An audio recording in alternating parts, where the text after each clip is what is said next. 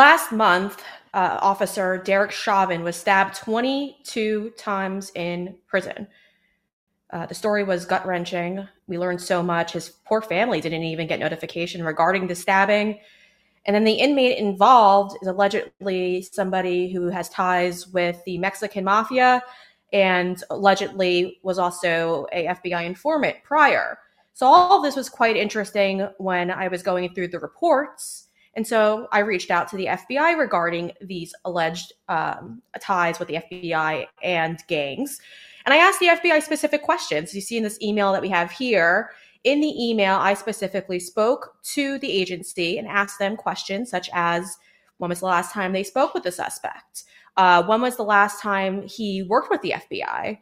And several other questions. Unfortunately, FBI, who normally actually does get back to me regarding these types of concerns, didn't. And so I'll follow up and continue to follow up. But it's quite devastating to see that Derek Chauvin is his life is at risk. This inmate almost murdered him and was going to murder him. And right now he has been released and he's sitting back in that same prison.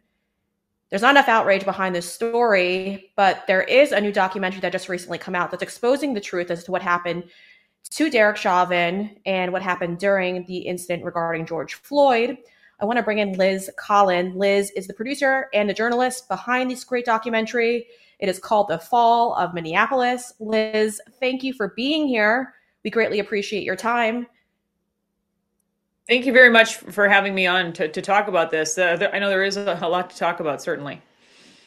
Yeah, there is. And your documentary does a great job outlining the truths. It's really hard right now to go out there and to find things like the 2019 body cam footage, which involved Floyd, other pieces of evidence, other angles from the incident regarding Chauvin's alleged knee being on George Floyd's neck. You can only really find that one angle, and you've got multiple angles in your film. You've also got the reality of what the autopsy originally said. I know a lot of people tend to think that there was no fentanyl being involved. I know most people, based on the mainstream media narrative, didn't even know that was the case. And your film does a great job exposing that. Liz, based on your research for this piece and putting it together, what was the most outrageous part in all of this regarding Derek Chauvin's treatment by both local officials and federal officials? Yeah, I think that it all really starts where the film begins in this, and you're right. That's the body camera footage that people are really seeing if they're watching this free documentary, which I hope they do. But they're seeing it for the very first time, so they should wonder, why was this kept from them in the first place? This is the very first time Minneapolis police have not released body camera footage related to a critical incident, such as this. Instead, we're only allowed to see that viral Facebook video. You have the FBI, who is involved in this case within hours of it happening on May 25th, 2020. And you have an 18-minute interaction in total with George Floyd that includes so many very telling things that I do believe to this day, if they told the truth about, we simply would not be here having this very conversation. So that's how we wanted to start the film. Here's the video that you didn't see. Again, all four officers have their body cameras rolling that day. They're not trying to hide anything either with what's going on with George Floyd. He's talking about how he can't breathe before Derek Chauvin arrives on scene. He himself is asking to be laid on the ground after refusing to comply again and again to get in the back of a squad car. You have Thomas Lane captured on camera calling for an ambulance 36 seconds after George Floyd, again himself, asks to be laid on the ground. So there are many facts in those 18 minutes that we really, like I said, so many people are seeing for the first time. Yeah, it's upsetting because I didn't actually know on my own behalf, even though I've covered the case prior. I didn't realize that the EMS and fire team that were responding to the call, there was a lot of miscommunication issues, and you've done a great job going over it. So for our audience, can you explain briefly? You do a great job in the film, and I recommend everyone going to thefallofminneapolis.com to kind of view it all, because you do a great job detailing it. But what were some of the communications from that day regarding fire's response to that call that was placed within 36 seconds? Yeah, these are all things that are captured on that body camera footage as well. But, we talk about Thomas Lane calling for an ambulance in 36 seconds, and they're actually downgrading their force on George Floyd. They're talking about this maximal restraint technique known as MRT. That's a big part of the film as well, because we're told the day after that whatever these guys are doing out there, it's not a part of training and policy. They've never heard of it before. Well, we know that that's one of many lies. But yeah, you have the ambulance with such a problematic response. In fact, they call again. You have Tou Thao calling again for an ambulance to get there, and then you have the fire rig, which should have likely been there first because the fire station is just a couple blocks away. They come in and they don't really even know what they're looking for. About 20 minutes later, so you have a dispatcher who is focused kind of as being a snitch. She herself calls herself that, who seems to then sort of be the one to provide this miscommunication and lead to these delays. And we bring in some medical experts in the actual film itself, sort of talking about even once they got there, what was happening, failing to hook up oxygen. Also, just they're driving to just a different location to get away from this crowd. But again, we're told in Derek Chauvin's trial that the crowd had nothing to do with anything there, and they were just fine. So again, so many factors that played a role that day.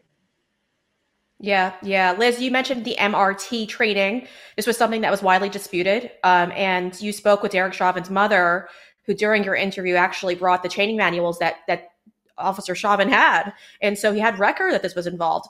But Chauvin's not the only one making these claims. I'm going to play a quick soundbite from his colleagues who back his claims.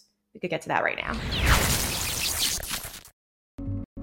Were you trained in MRT, the maximal restraint technique?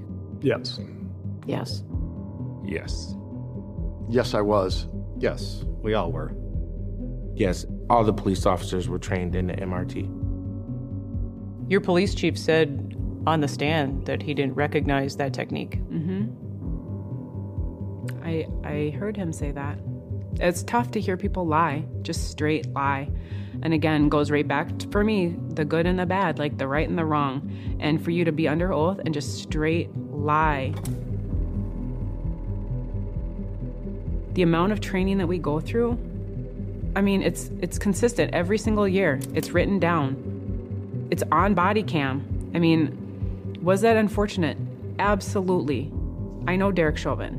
It's absolutely horrific what happened, the whole scenario. But did he do anything intentionally to make that happen? No, it was all what we were trained on.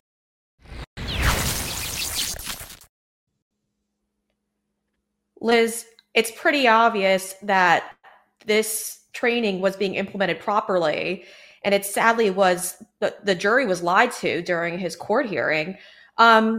When you talk to people about this, do you think that this is ever going to be used as means for potentially an appeal in the Supreme Court? Because I know recently there was just one of his shots at the Supreme Court was just shot down by SCOTUS, but I spoke with an attorney and they said it wasn't very specific.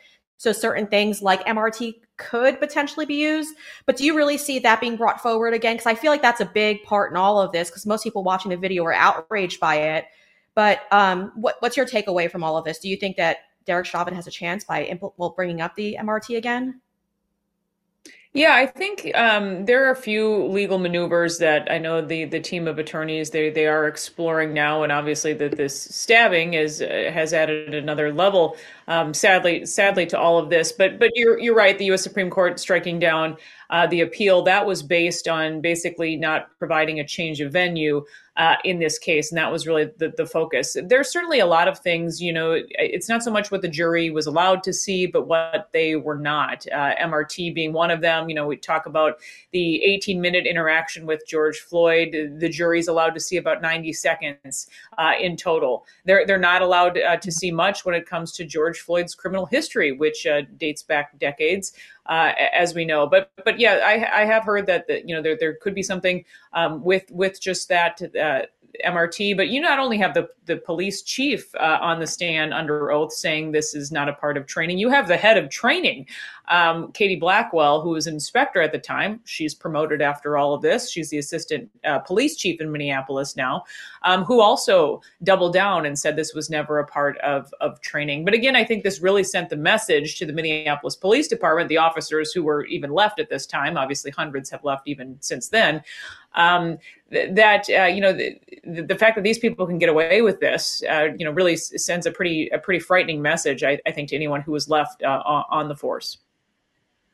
Yeah. Liz, you have a pretty interesting angle in all this too, because you're a member of the community.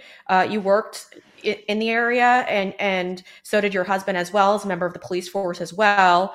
Do you think that Derek Chauvin even had a chance at getting a fair jury, not even in the area, but if they were to take his case somewhere else in the country, do you think that the jury would have potentially felt the pressure, given what was allowed during the 2020 riots, to turn in a guilty verdict regardless of what evidence was presented in front of them?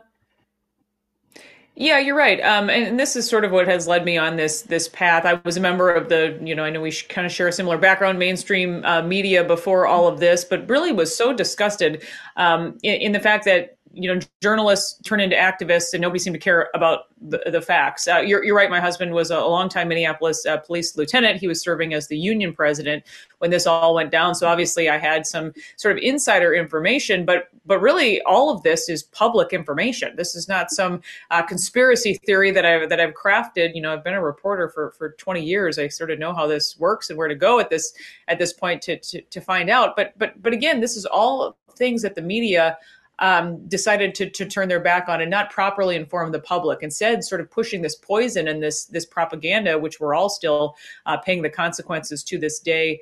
We're all, I think, less safe than ever before. But to that point, I do think that the script was basically written very early on. So when you have Derek Chauvin's trial coming 10 months later, the script in a way was written for that trial before as well. And there was this culture of fear that permeated not only Minneapolis, almost the entire state of Minnesota, I would say, and clearly that spread across the country. The mob ruled the day in Minneapolis, and I think that still continues to this day.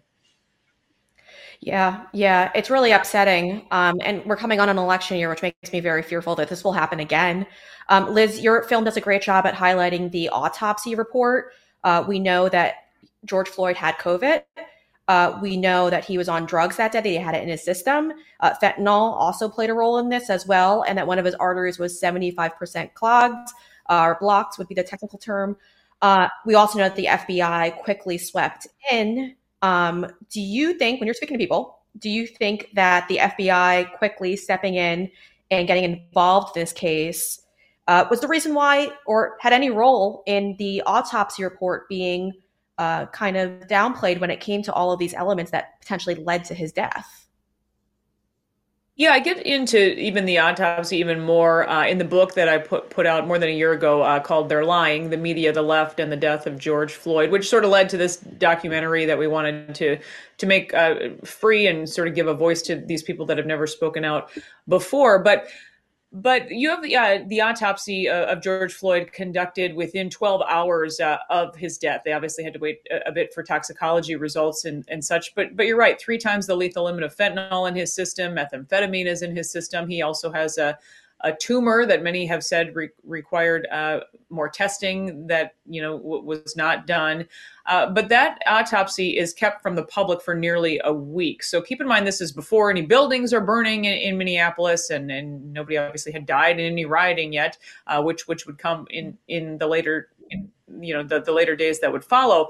But I think that's the question here. Why are there these meetings back and forth between prosecutors? The FBI is also involved in those meetings, representatives, as this narrative changes in a way with the medical examiner. And then you have this official autopsy by Dr. Andrew Baker in his own writing and such, but it talks about how if George Floyd is found anywhere else, this would be called an overdose, and also no strangulation marks, no asphyxia, nothing, to support that his, neck is basically crushed on the pavement as people are people are watching. But instead, this autopsy is released the same day George Floyd's family releases their own autopsy, and the media touts that as an independent autopsy that comes just hours after the official autopsy. So that it sort of clouded everything with just the timing of all of this and the way they were able to manipulate the message very early on. Yeah, it's all disturbing, but you do a great job at outlining this in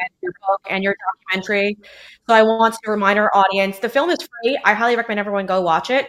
If you even have a family member or friends like I do, I've got several family members who didn't believe me when I was saying all of these facts originally. Your film does a great job at breaking it down, bringing the evidence to life.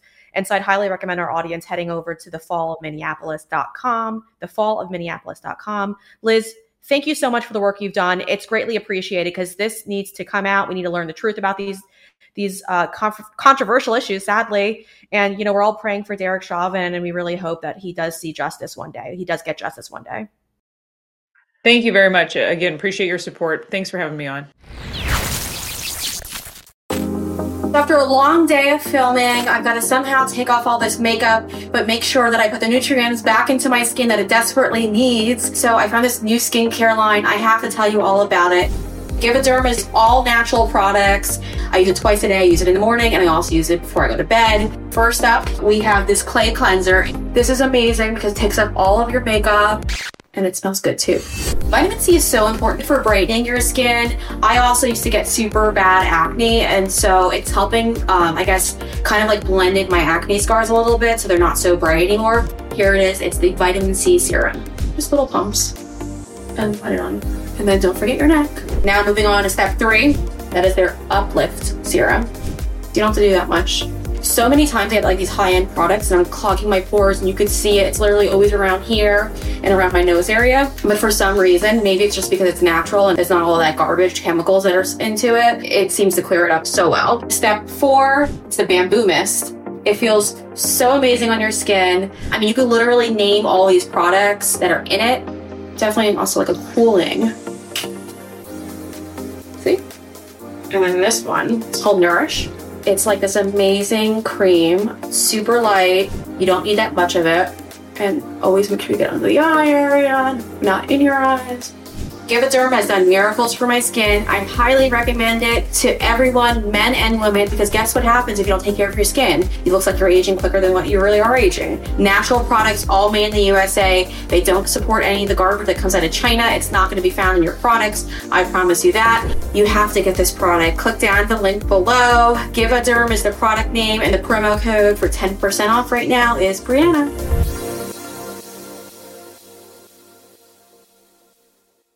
You guys, I've said it once before, so I'm going to say it again. Under the Biden regime, I've never been more worried about my financial future. I called my good friend Dr. Kirk Elliott because I wanted to come up with a plan put in place to make sure I was secure, and he came with a plan for me to invest in silver. I'm rich.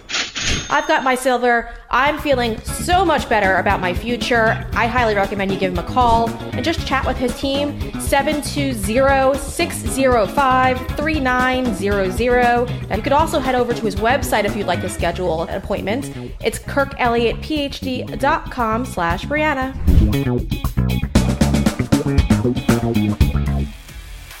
And if you enjoyed that segment, make sure you hit that like button. And if you want to see the news before it becomes the news, you have to subscribe to our channel. And well, if you have a liberal friend that you're looking to save, make sure you share this content with them.